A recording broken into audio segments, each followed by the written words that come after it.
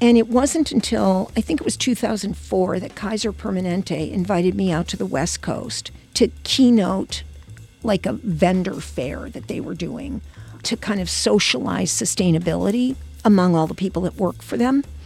And the person who introduced me was an architect in California who said that he had been following my work for a decade and that he was just completely enamored. And anytime he saw that there was a project of mine published, he was right there. And it's at that point that I said, wow, you really notice?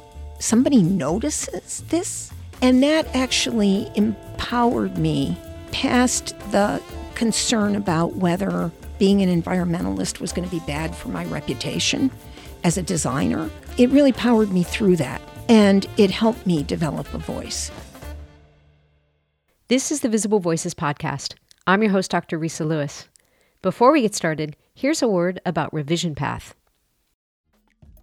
My name is Maurice Cherry, and I'm the host of Revision Path, an award-winning weekly interview podcast that showcases the world's best Black designers, developers, and digital creatives.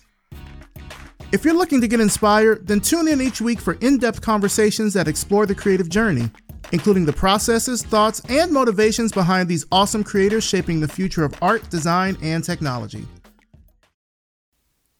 Hi, listeners. Thanks for joining. And this is part 2 of my 2-part conversation with Robin Guenther. Robin is a healthcare architect. She's a principal at Perkins & Will. She works at the intersection of healthcare architecture and sustainability policy.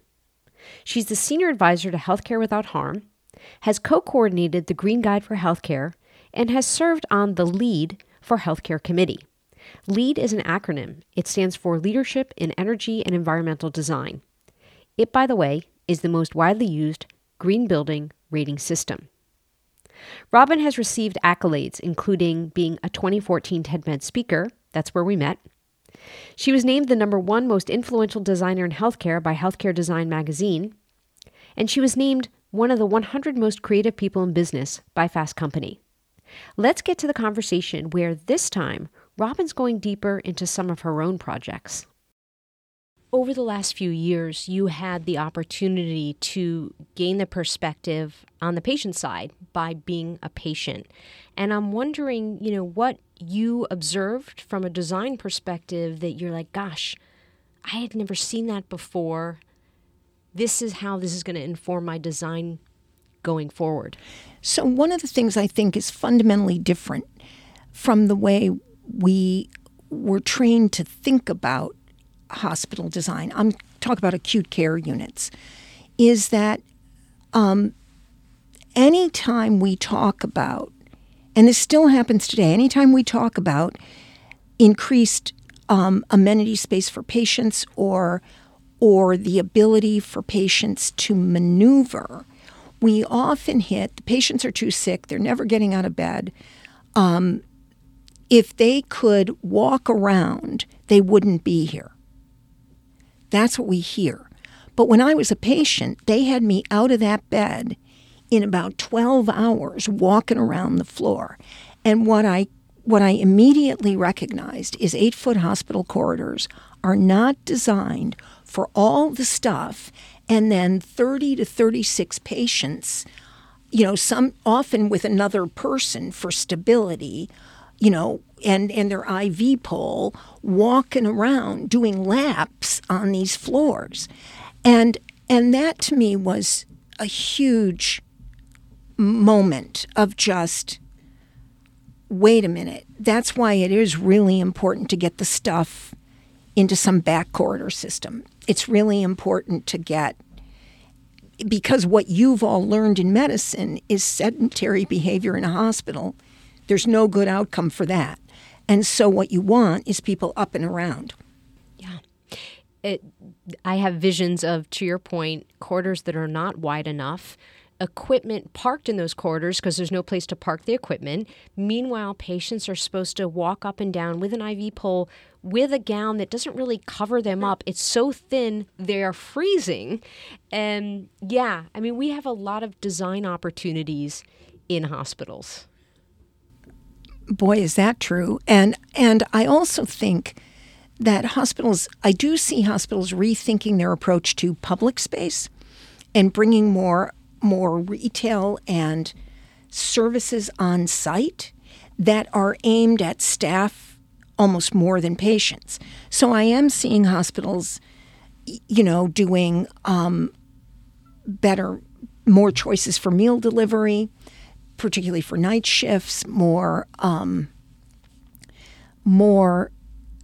spatial choice, like more what you'd call offstage space, meditation spaces, respite areas, outdoor spaces that really recognize that the conversations that you might want to have with your colleagues, you don't want to have in front of patients. And so trying to create a kind of staff community zone in hospitals that's much more defined than it's been in the last generation of hospital buildings, that promotes collaboration and interdisciplinary teams and all those things that you are trying to do in medicine to improve patient care. Speaking of interdisciplinary teams, what struck me in our conversation is not only do you have a hold on architecture, you know about chemistry, biochemistry, physics, biology, and what, for someone that's listening, a younger listener is like, I'm really interested in architecture, I'm really interested in healthcare design. What topical areas are a part of your training and that you use now that you would have never predicted are important to your practice? Well, who would have predicted that environmental sustainability training would be important? That's what I focused on when I was in London. That's what I focused on in my master's program. I didn't focus on healthcare. It was the first energy crisis, like when Jimmy Carter came on with the sweater in the White House, right? We all remember that day, like turn down your thermostat, save oil, right? And so, when I moved back to New York from London in 1979, no one cared about environmentalism anymore. Like it was the beginning of or soon after, it was the Reagan years. That problem seemed to have gone away. OPEC got started. It's all under control. And then I started doing healthcare. And healthcare didn't care about it. And so it was like another 10 years before I actually started to knit those worlds back together. And in a lot of ways, I think in the early days of me talking about sustainability in healthcare, people in the industry would say to me, you have a really good project design reputation. People really admire your work, but they think you're a little crazy about these building materials. And maybe you just want to not talk about that so much. And I just looked those people in the eye and said, they'll see. But this is the future. I firmly believe this is the future. And so I did that. I went in kind of wholeheartedly and in essence sort of helped healthcare redefine its environmental approach. And I worked with great people doing that. Healthcare Without Harm, Practice Green Health, Healthy Building Network. Like it's been like a whole universe of people really getting their arms around the environmental footprint of healthcare and then working to optimize it. You've been awarded many awards, designated many designations. What is one about which you're most proud? Well, I have to say the one that surprised me in a way the most was when Fast Company did the 100 Most Creative People in Business and put me on that list. I was just stunned. I went, what? At first I thought it was like a hoax. Why would you pick me? And of course, they said, we follow people, we have kind of a research file, and we just add and add and add to it, and every year we pull it out, and you deserve this. That was the most stunning one to me. You've been doing this how many years? Well, I've been doing sustainability in healthcare probably 25 years. Has anything changed? Yes, I think it has. You know, when I did the first edition of my book in 2008, it was really hard to find sustainable healthcare projects. The book is called Sustainable Healthcare Architecture, and trust me, we had to dig deep to find a representative group of projects, and many of them were in Europe and outside the U.S. When we updated that book in 2013, it was it was noticeably different. And it was interesting that when the second edition of the book came out, we got a lot of feedback that the projects were beautiful.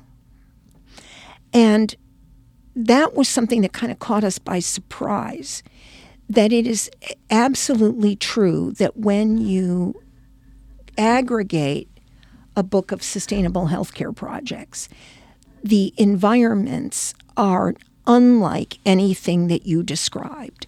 And so it's a way in which sustainability and biophilia, which is a key element of sustainability, connecting people to nature, is fundamentally shifting the typology of hospitals.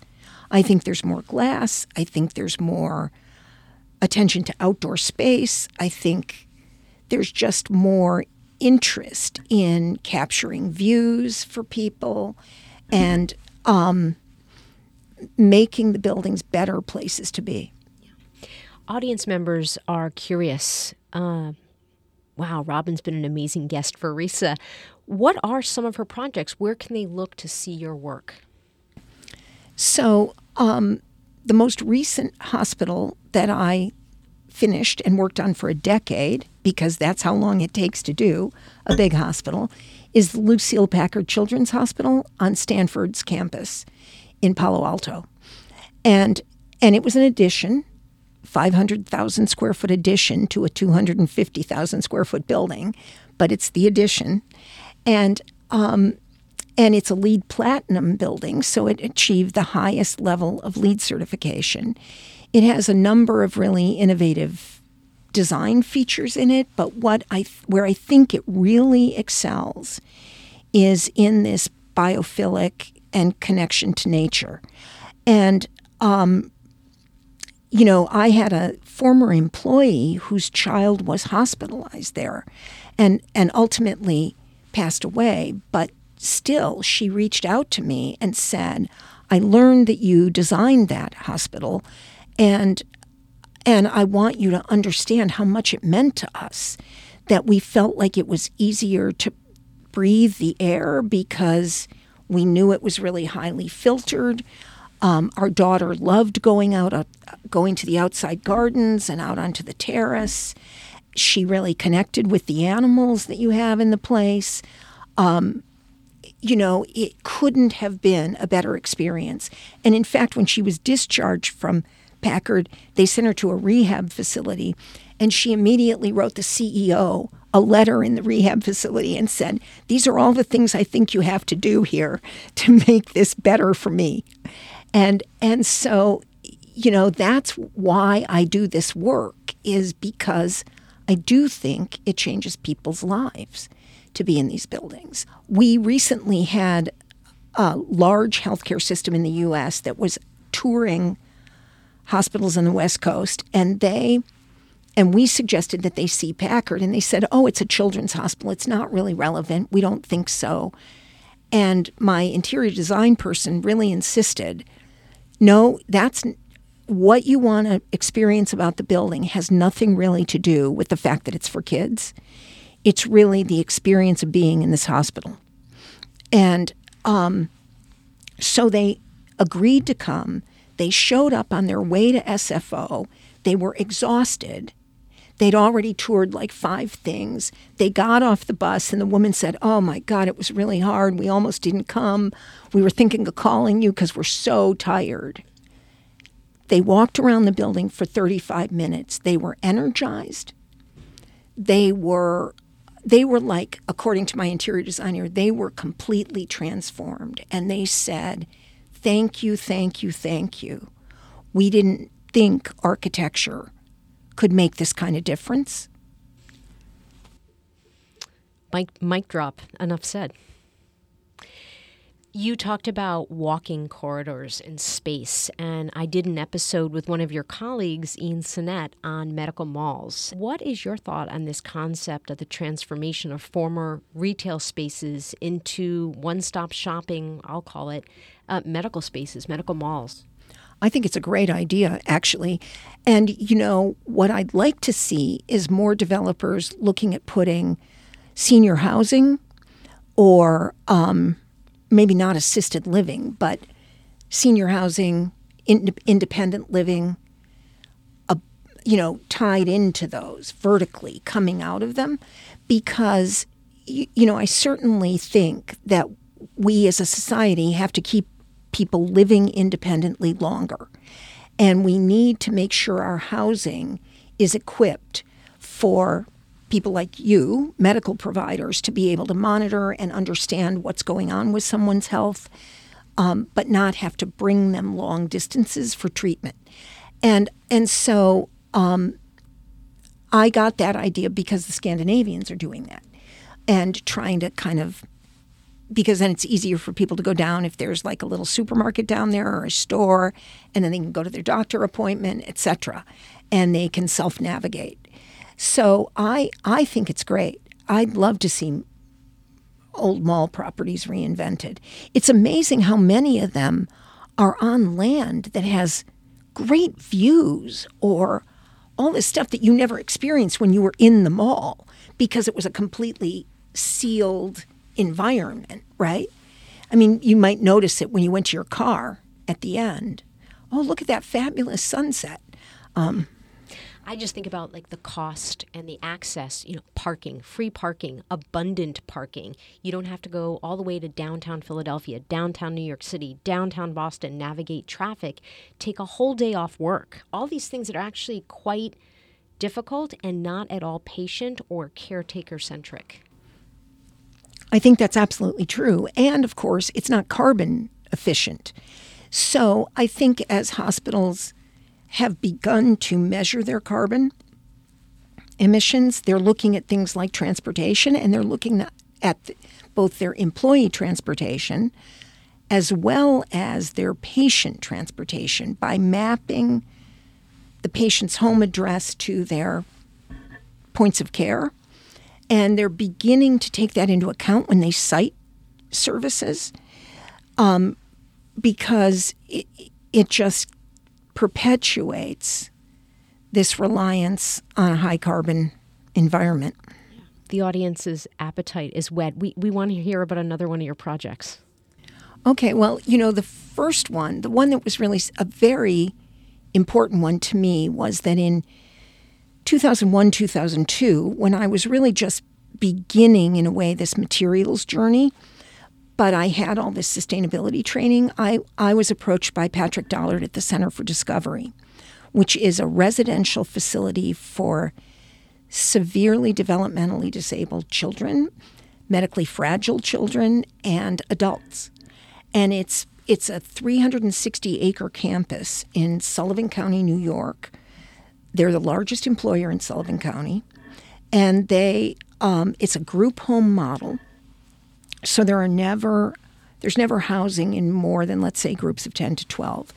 They came to me to do a clinic building. And initially, I went to see the place thinking that those can be some of the worst institutional environments that any of us have seen. And I was a little worried about that. And Patrick knew I was worried about that. He said, no, you have to come and see what we're doing, and then you'll understand why you're the right person and why we should team up. So as a result of seeing them in action, I said, this would be great. Like, I'll do the clinic building so that you can medically treat your kids. It was going to be staffed by doctors who moved between, like, Columbia Pres and up there, right? So it was going to be shift, session-based. And so we did, actually, the first LEED certified healthcare facility in New York State. And, the funniest thing that happened is the Department of Health sent us a letter when they were reviewing the drawings, and they said, why approach sustainability besides saving energy? ? And I thought, isn't that a good enough reason? But, we answered the question and they went along with it. And so we built this LEED silver building and got through that milestone. But what to me was the most remarkable part of that is how it changed them as an organization. And I would say that when I first started traveling up there, you would see SUVs as a matter of course in their staff parking lots and all that. I'd say within 5 years of that building opening, that had switched to hybrids, and they were offering employees little rebates if they bought hybrid cars. They had an organic community-supported agriculture farm across the street from this clinic on their campus because they were trying to grow food for their residents. They really then used that farm. They brought the farm onto the site around the clinic, planted orchards, did all this, food growing. And they devised a new tagline, food is medicine, and they now view themselves as a completely sustainable organization. And they're going further and further and just doing gangbuster work around, organic farming and jobs for, developmentally disabled adults farming. And it's really great to see. Robin, I think it's safe to say that you are ahead of your time. What has it been like to be a leader in this field? So when I started, there were no women. In my graduating class of architecture school, there were 2 women out of 50. Architecture school is predominantly female now because it follows the pattern of the professions that males tend to gravitate out of professions that are lower paying toward higher paying, and women have backfilled. And architecture is not considered a highly paid profession. So it's not surprising to see that, but it's been a relief. The difficulty has been, again, is the profession someplace that women want to work? And I think it's been tough. There's been a culture in architecture of long hours, self-sacrifice, that hasn't supported work-life balance. And so, when I started my firm, I started a firm with a male partner who was a friend of mine. He wasn't my life partner. He was a friend of mine. And we were unusual in being male, female, not married to each other, because traditionally the only way for women to manage that was to marry an architect and then start a firm together where they could control the work-life balance. So that was the generation before me. And you saw much fewer, a big drop-off between that model and the women practicing in large firms doing big work, like Lucille Packard Children's Hospital.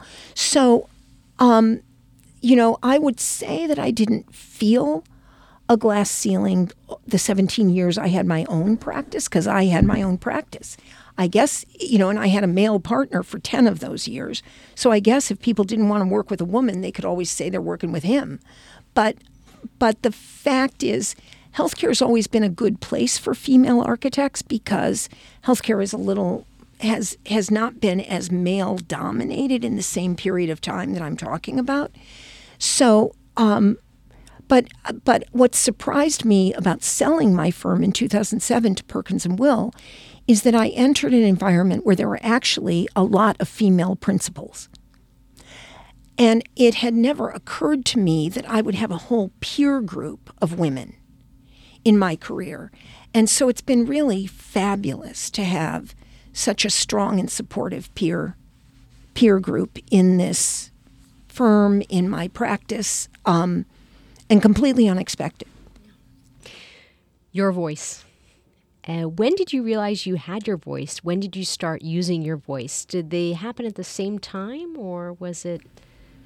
No, I think I was really heads down doing work, designing projects from 1991 till 2004. A lot of my work was published in interior design magazines, medical trade publications, etc. Almost every project we did got recognized, but I never saw that. I was just working. And it wasn't until, I think it was 2004, that Kaiser Permanente invited me out to the West Coast to keynote like a vendor fair that they were doing to kind of socialize sustainability among all the people that work for them. And the person who introduced me was an architect in California who said that he had been following my work for a decade and that, he was just completely enamored. And anytime he saw that there was a project of mine published, he was right there. And it's at that point that I said, wow, you really notice? Somebody notices this? And that actually empowered me past the concern about whether being an environmentalist was going to be bad for my reputation as a designer.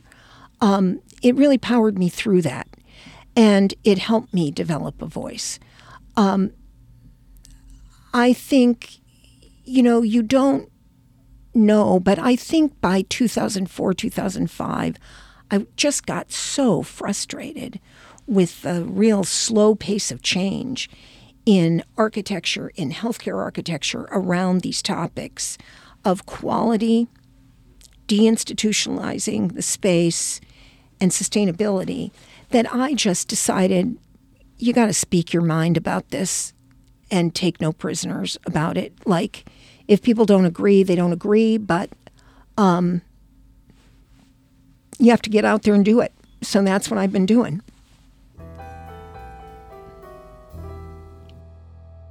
The RISA wrap-up.